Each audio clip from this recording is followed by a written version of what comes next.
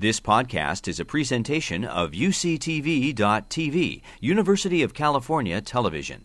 Like what you learn? Help others discover UCTV podcasts by leaving a comment or rating in iTunes. Thank you very much for those of you who have submitted questions. We'll go ahead and first start off with sort of a general question, but maybe starting off with a statement that Louis Breton had made about how close are we to the cure. I think that's front and foremost in many people's minds.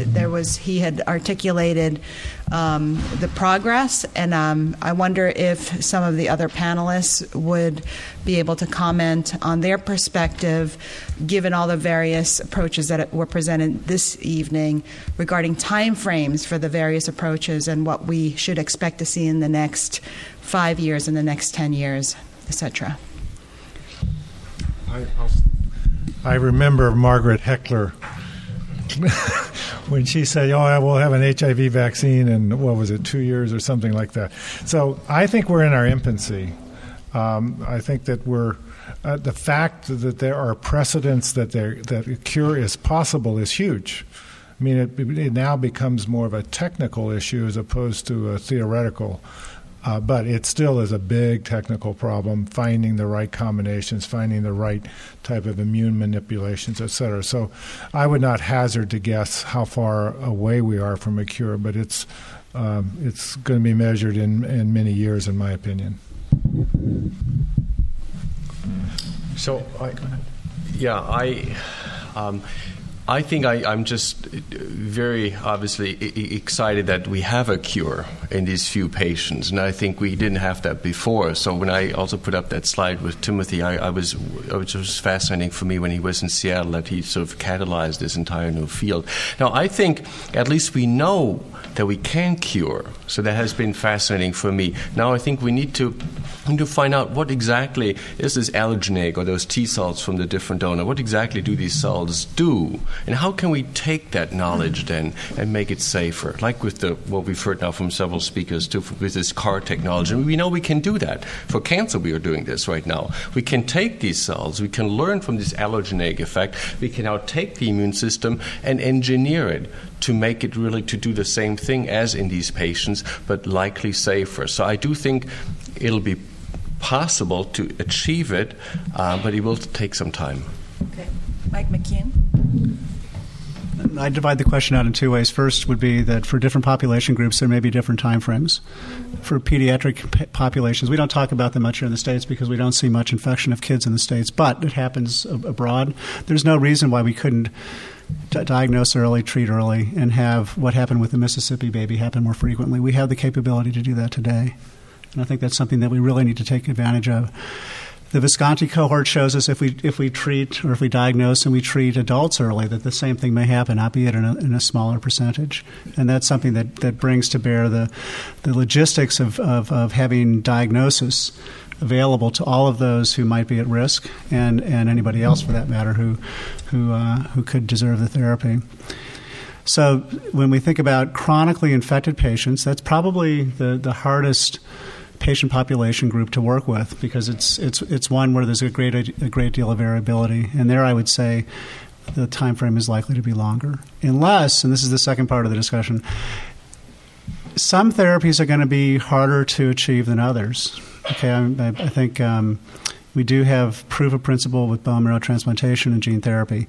Difficult things, hard to pay for, hard for the patient to withstand. If some of the other hypotheses that I showed are correct, then there is the possibility that there are existing therapies. Some of them are on the shelf. Some of them are off patent, anti-inflammatories in particular, which might be provided in a way that occurs more quickly than we could imagine. And what's very helpful to me now is that we have a lot of scientists around the world, and many in this room, who are looking very carefully at each of these hypotheses and trying to weigh which is the most likely to be correct, and then of those, which is the most likely to provide a fast therapy for many. And I think that's really the discussion that will take place in the next, I would say, 3 to 5 years. So, we live in a world where we want to think of the end result, the goal. And, the cure is such a loaded word, and there's many definitions of getting to that final cure place. And what I think is important is that we take care of some of the advances that might be made from some of this research happening. And one of those is exactly a trial that I participated in that has reset my CD4 count to a higher level. So what does that mean clinically? We're not really exactly sure right now, but what we do know is that was a big advance, is to take someone like me who was sequentially therapy treated over the years from the beginning of HIV therapy, continually building resistance to almost every HIV drug, to where I had a pretty low CD4 count. And now, with a gene therapy trial that I enrolled in, I was able to get my T cells to double, and they've stayed that way now for 3 years. So let's look at some of those iterative advances that can be made through this research and this science, but still keep our mind on the ultimate goal. So in what we heard today in some of the background, it is clear that the research on the advances that have been made in this field was a result of unique collaborations between academia, the private sector, but especially community involvement, and some key individuals were mentioned. Does anybody want to comment on that, and in terms of how the community can currently participate in supporting some of these advances in terms of support of the cause, but also how does one get involved in some of these clinical trials? Some of the questions we're receiving this evening from the audience are related to the practical aspects of that. I'd like to answer that first, if only to be able to say a few more words about Marty Delaney. So I grew up as a lab rat in a closet that was appropriately locked because the work that I did was best done alone. And I gravitated through schools and did research in the way most researchers do research, which is alone. And we are honed not only to work alone, but to compete with others. It's still ingrained in our system. But it's, especially so in the beginning days of the epidemic. The science that went forward then was in many ways intellectually as brutal as the death that was taking place in the clinics, because many scientists that were very bright were fighting with one another. And to me, it was really amazing to see not only the care that took place of patients with HIV in the wards at San Francisco General Hospital, but also the way in which Marty Delaney, almost an organizational psychologist by training, brought together scientists who would otherwise have fought and made them realize that by working together, their goals might be more rapidly achieved in common. And that is something which I believe in San Francisco was taught with a greater degree of emphasis and reception than many other cities. And I think in large part it's because of what he did that we have made such great strides. But we still have very far to go, right? I talked about teams of teams and teams of academic teams forming with teams of biotech pharma teams that have profit motives and other ideals that they need to reach.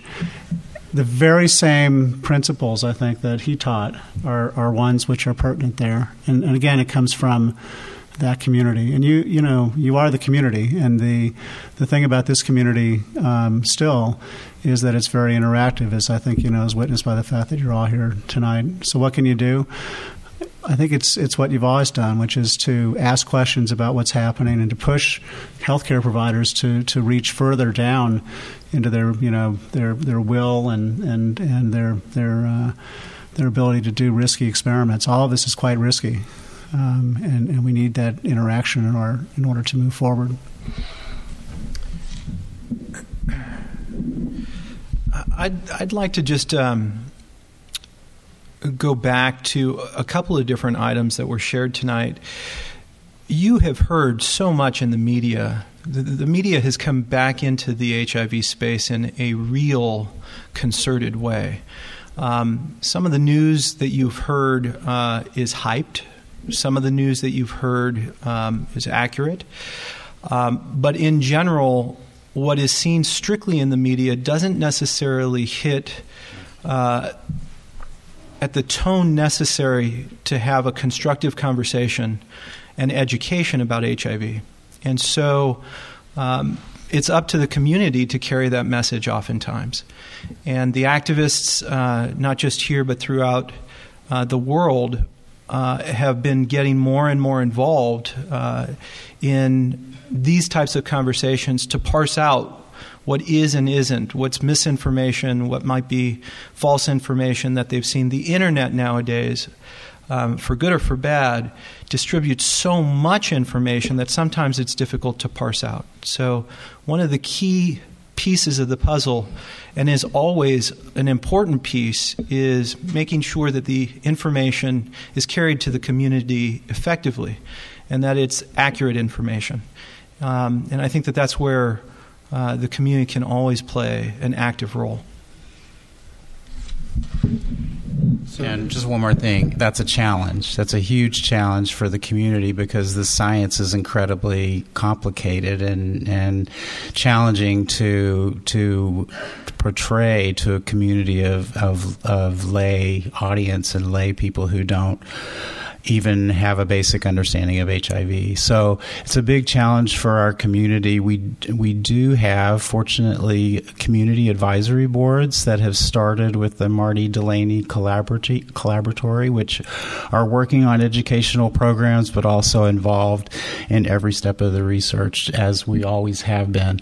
And so that's a place to start to ask questions. Also ask your national organizations.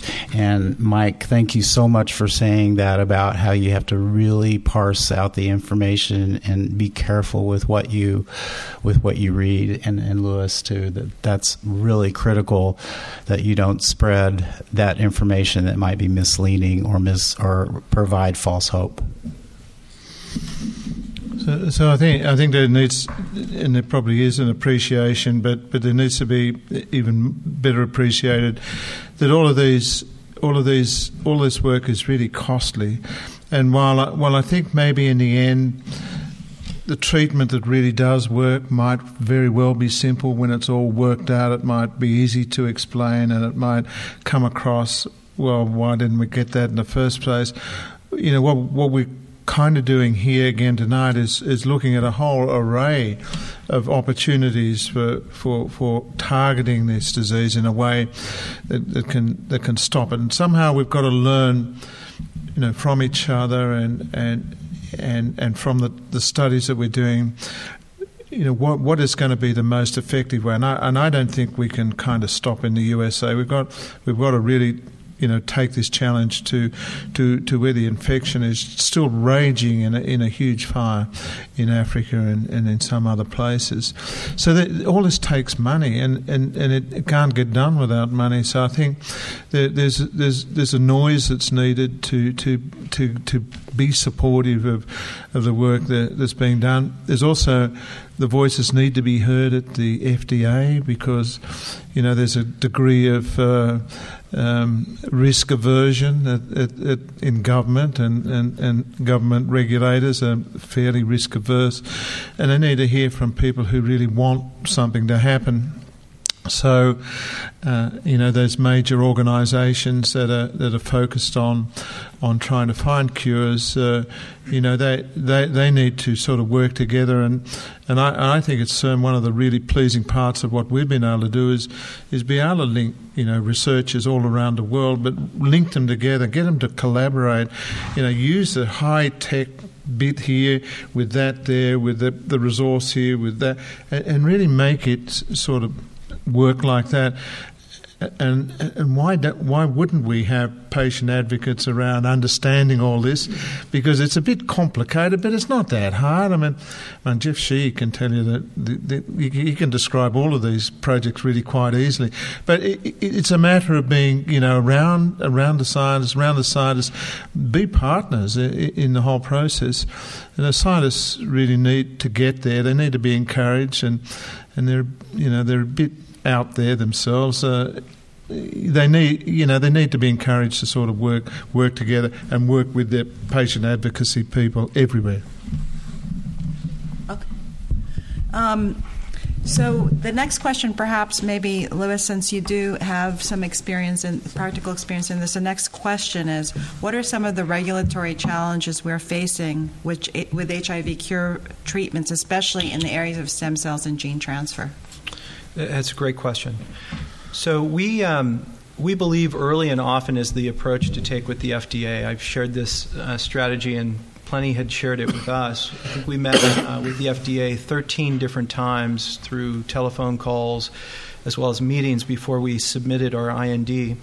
I dare say it was a collaborative, very open exchange with them. But there are things that are intrinsic in the process that I think need to be worked on. The first is there's not a tremendous amount of clarity between the U.S. and other regulatory bodies when it comes to this particular type of therapy. There's also, when you're looking at biomarkers and you're looking at the ability to come back and show standards of how the immune system is functioning, there aren't really standards yet that are established. So you have to establish your own standards and then convince the FDA that they are something that they should be looking at. The other concern is that because this is such a new field, if somebody is working on something that the FDA has seen and has worked, oftentimes they believe that might work for you as well. So they try to bring that into the conversation, and it sometimes works and it sometimes doesn't. And so the piece of the puzzle here with collaboration and to be able to work in emphasizing and accelerating the work with the FDA oftentimes is having clear guidelines and having a clear conversation about what you need to achieve in order to move to the next step.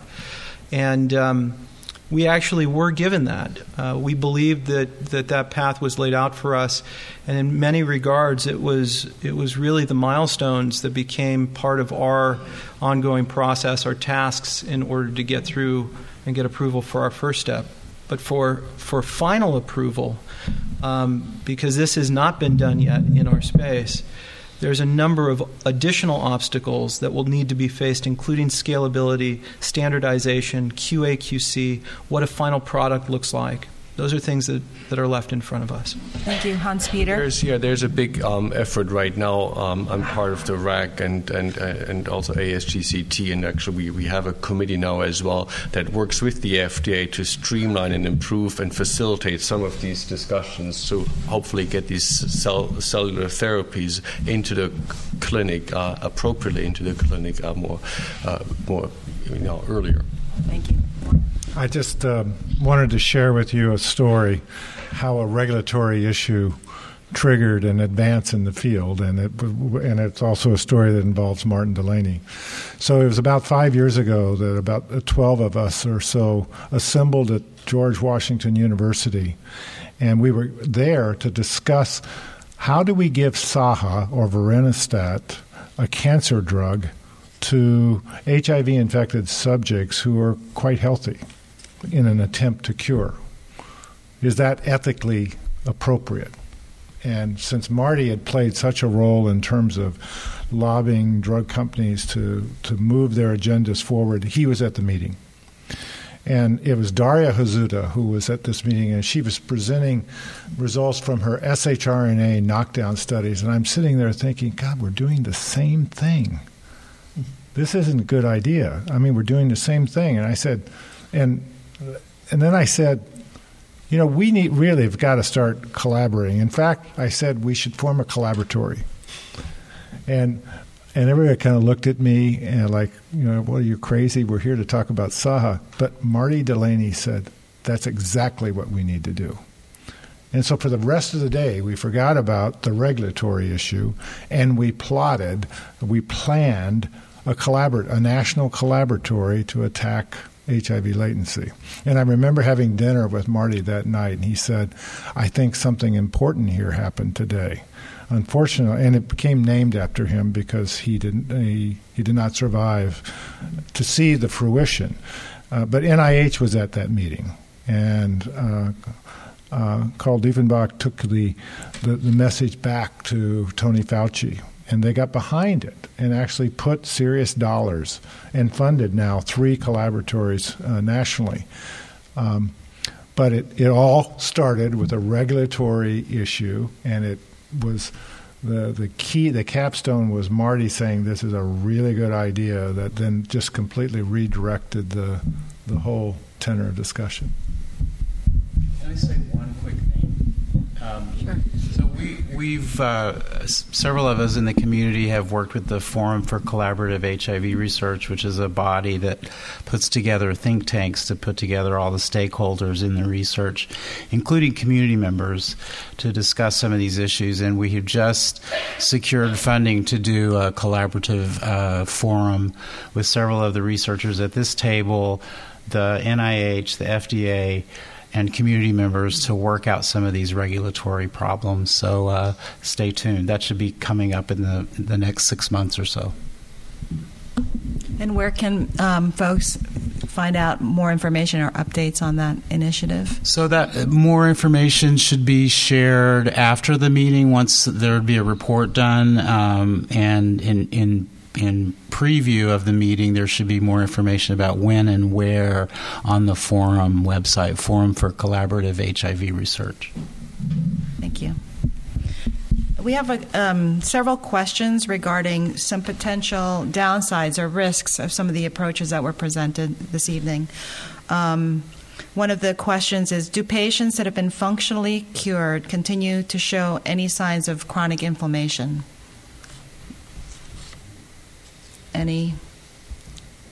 Is it known, or have there been studies to evaluate that particular question? I'll play Steve Deeks now, who's gone home to take care of his family.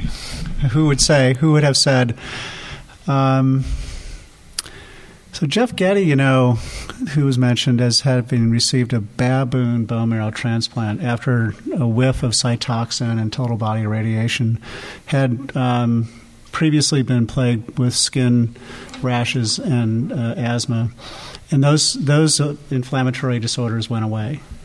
And although his virus load wasn't totally controlled thereafter, his symptomatology was for the next 10 years. So there's an example where the presence of clinical benefit was associated with the absence of inflammation. And Mr. Brown also has been extensively studied and shows very low evidence of inflammation, which is consistent with everything else that we see, which is that the more inflammation there is, the faster the disease progresses, and the more likely that virus persists. And for the more viral persistence and inflammation is associated with often a shorter lifespan and other morbidities that themselves are associated with inflammation. So this particular question is quite interesting because, if it does turn out to be the case that patients are cured and continue to show inflammation, then it means that the current hypothesis that the track goes the other way around is incorrect. But to date, of the 2 cases that I know of, well, I should say that those 2 cases don't show it. It's probably difficult to say because there's other things going on like graft-versus-host disease which can cause inflammation. Yes. Sorry. So I was just saying in allogeneic transplantation, if there's cure or potential cure, there's other reasons for inflammation in the patients, like graft-versus-host disease, which also causes inflammation. So it might be difficult to discern. Another question related to some potential off-target effects or side effects is, if we release the latent reservoirs of HIV, are we at risk at also releasing other dormant viruses such as HPV, hepatitis C, EBV, CMV? Anybody care to address?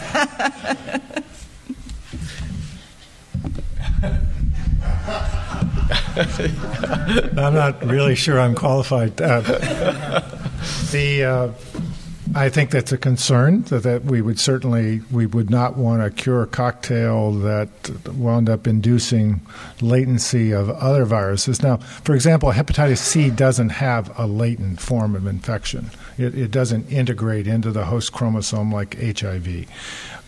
Many of the herpes viruses, they are latent, but they're not within the chromosome. They're outside of the chromosome. So yes, it's technically possible, but the transcription factors that drive HIV and its transcription are quite different from many of these other viruses. So I think it should be theoretically possible to come up with a cocktail that will be reasonably targeted. Maybe not precisely, but reasonably targeted. But certainly we have to keep an eye out for what we're doing to other viruses, as well as genes, normal genes within the body, with this type of cocktail or therapeutic. Any other responses to that? Okay. I think we have time for a couple more questions. There is a little bit more of a scientific question, or it's related to the anti-PD-1 antibody approach. And how would this antibody approach work in HIV without creating a cytokine storm by activating the immune system? I guess I'll take that, because we are testing that, and that has been a problem actually in the clinic, and one that causes pause in its use for sure. So for those of you who do not understand, PD-1 is a cell surface molecule that interacts with a ligand, PD-L1 or L2, which prevents T cells when they engage from dividing. So it basically would cripple that mode of division, and which can maintain, therefore, latency. And agents that would block that interaction would allow for the cell that's not dividing to begin to divide, which could then lead to immune activation and cytokine storm. So that's a real issue. I would agree. It hasn't been seen yet because the studies haven't been done completely, but. And an additional question along the same vein is regarding a different approach, which is based on the CD34 transplants. So recent reports have indicated that HIV may be able to infect CD34 progenitor cells. How do you make them resistant to HIV? These are the techniques we've been working on. Have been a lot of advances in the different ways, either vectors, lentiviral vectors, or these different nucleases to disrupt CCR5, the doorway for HIV. So I think this is an area where there's been really substantial, significant progress to make those cells resistant to HIV. I suspect this is possible. I think there's a long-term case that many of the blood cells will become really sensitive to this virus, and so that would include the long-term populating hematopoietic stem cell, and you certainly don't need to lose that. And so you've got to give it some armory to be resistant, and that will actually arm every cell downstream, hopefully. And it's just a matter of choosing really the right cocktail, I think, to arm these cells and give them it's really, we're changing things in blood for one generation. We're not genetically engineering people that will inherit this. It will change the blood for that, for the time, hopefully for the time of their life, and so give them a really strong resistance. If that works, it'd be fantastic. And it may well need a combination of treatments in the end to really be effective. But, you've got to protect that cell. So that is what Calimmune is moving forward in the clinic with. We are treating both the stem cells, the hematopoietic stem cells, and the T cells. And the approach there, obviously, is to have the stem cells provide long-term support for the T cells and the T cell population, basically a modified army that the stem cells would create. However, the type of protection that we are providing potentially would be able to work against HIV infection if that is seen, and there are reports to show that that is true, that is consistent. It potentially becomes also selective pressure for the stem cells that are modified and protected. Thank you. Maybe part of that question was related to, could that set up a reservoir as well that may be resistant even to the approach? But I think it needs to be seen whether the intrinsic or the host CD34 cells are susceptible. And then I guess the final question, I think we'll have to end with this one, is just related to the Draco construct from MIT. Does anybody have any comments on that or knowledge? That's just a question, so I don't know if there's any comments regarding that construct. This is the single most popular download from a journal called PLOS One. It's an agent which causes cells that are infected with a bunch of different viruses to die. I'd say it's very early in its testing. The data that have been presented in PLOS One are a paper, an N of 1, with a small number of experiments. A lot of press for some reason that's not clear to me. So it's one of those scientific advances which I would just encourage you to keep your eyes open and wait to see how other labs reproduce it and what occurs. Okay, perfect. Well, I think we have reached our 2-hour mark. So when you block the 5 receptor, what about the 4 receptor? There is HIV interest in that, and then will it just self-select that being more complementary? This is why I think the ultimate approach has to be like with the C46 that we've been working on as well, that really blocks both CCR5 and CXCR4. So C46 would also block. Right, but I mean, animal studies when they block the 4 receptor, it's caused issues. To my understanding. Not with this particular C46 fusion inhibitor. There's lots of animal studies out there that have really been, I think, very safe so far. I'm really curious about ethics and how researchers, doctors, newspaper people, when they have money invested in certain companies or working for certain companies or lobbying for certain companies within the cure, is that legal or ethical? And what are your thoughts about that? Would any of y'all be willing to say that you work for a company and you get paid for a company? And would that interfere with sharing information with other researchers? I would love to answer that. All right, so I think the science we can handle, and I think we can bring together the teams, and I think we can do proof of concept experiments. But I'm really struggling, and I need your help from the community to think about commercialization, because commercialization not only brings up the ethical issues that you raise, but in general, the goal of many biopharmaceutical companies in the Western world to make lots of money. And that requires that values in that given company be maintained for the shareholder. And we've heard, I think, from everybody that it is highly unlikely that one drug is going to win the game here. It's most likely that it will be a combination of drugs, and those drugs are most likely going to be owned by a combination of companies. And it is most likely that some of those drugs, if not all, will be before FDA approval and therefore not valued as completely as they might be. So, is this impossible? No. Okay, so you may remember back in the day, the community here did bring together companies to share drugs and to put them together into combinations. Now, most of those were already marketed. Okay, now for TB and other less lucrative diseases, I guess I might say, companies are putting together drugs in the preclinical space.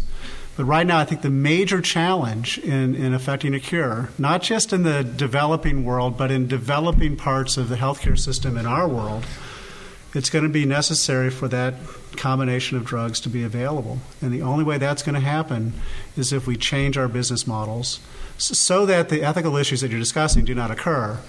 most of them related to having money taint decisions. And I know about something that's happening, and I talked to a few people, and then I announced it to the world, and the next day that stock goes up.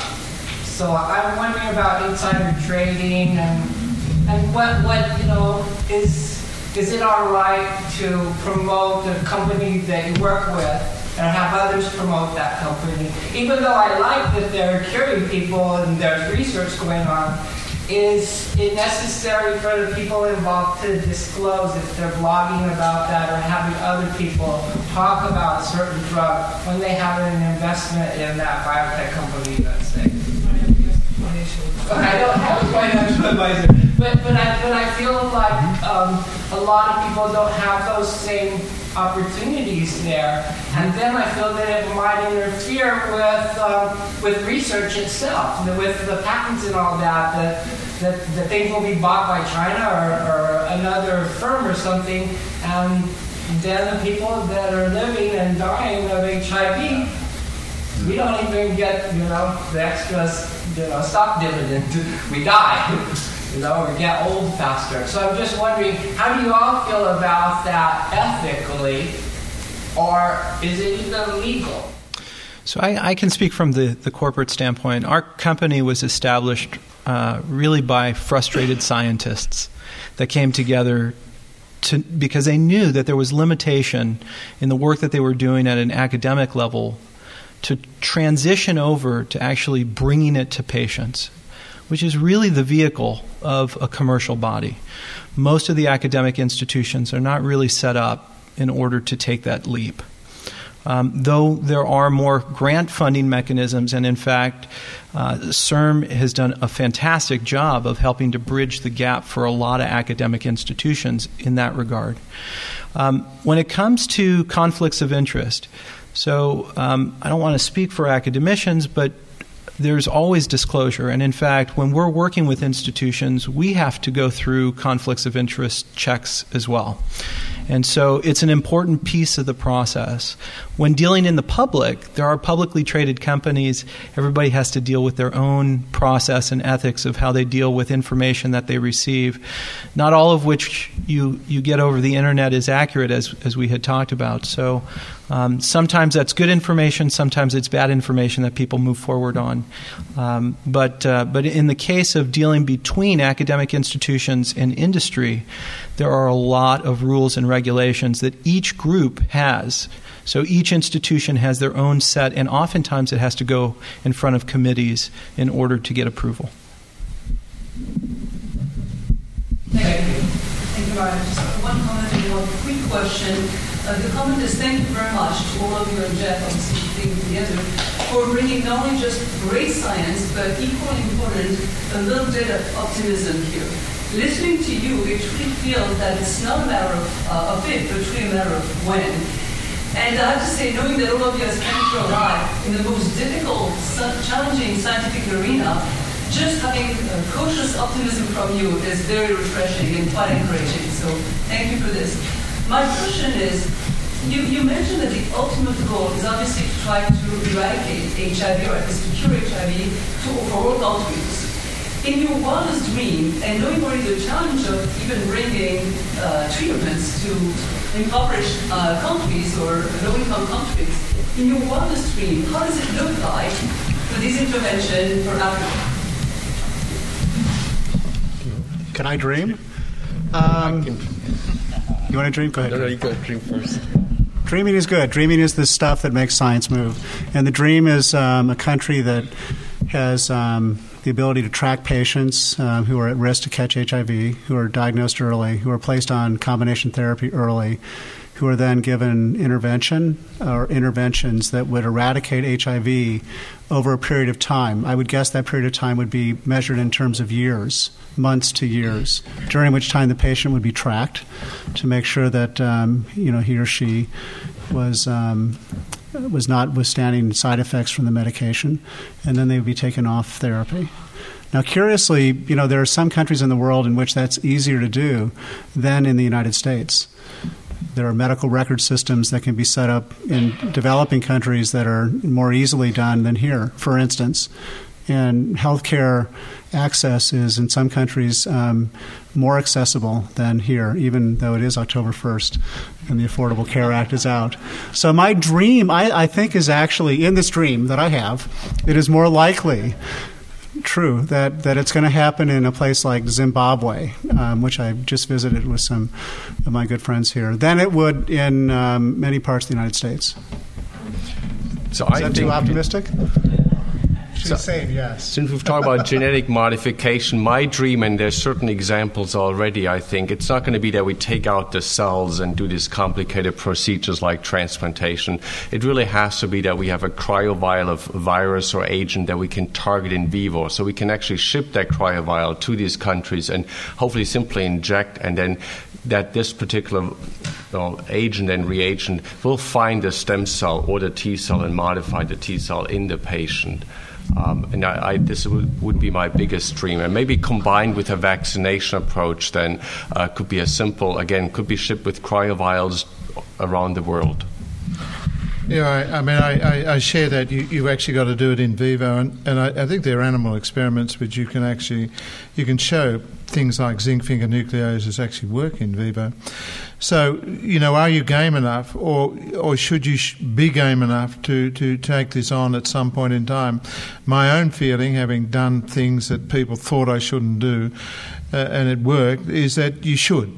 It's a terrible disease in that part of the world, and it's actually crashing those societies in a way which is totally deplorable, and I don't think well understood really outside those places. So I actually think the dream is that you actually take your best shot, and you'll have to put it in a syringe, I guess, and you need to deliver it. And you hope to hell that you can actually have a big enough impact, to try and, work towards eradicating this disease. If we don't eradicate it from there, it's forever going to appear in some other way, in some other guise, in some other place. So we need to do that. So the dream is that we start here, and then we try and figure out what's the best shot for going there. This dream is a necessity. With 35 million people infected, now 26 million need treatment. Of that 26 million, about 17 million are not able to access antiretroviral therapy. They're dying. So, and we see in Africa, for example, PEPFAR slots are shrinking. Global Fund monies are the slots for antiretroviral therapy.